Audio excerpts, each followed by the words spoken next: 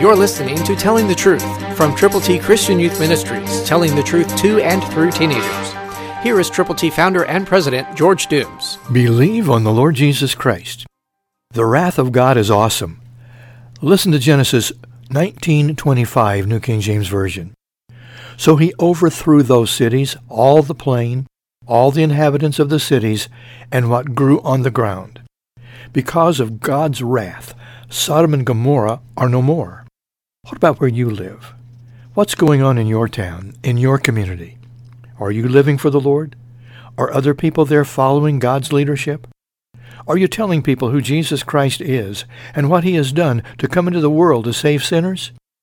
Have you let them know that admitting that they have sinned, by believing on Christ, by confessing him publicly, that they can have life that lasts forever? Has that happened to you? If it has, are you telling other people how they too can be born again? God holds you responsible not just for what you do or do not do, but for what you could do if you would do what you should do. So what you should do is to share your faith in Jesus Christ, if truly you know him. Have you a passion for people who don't know the Lord? Pray. Read God's Word. Fellowship with other believers, and together go with the gospel to those folk who need Jesus. Christ through you can change the world.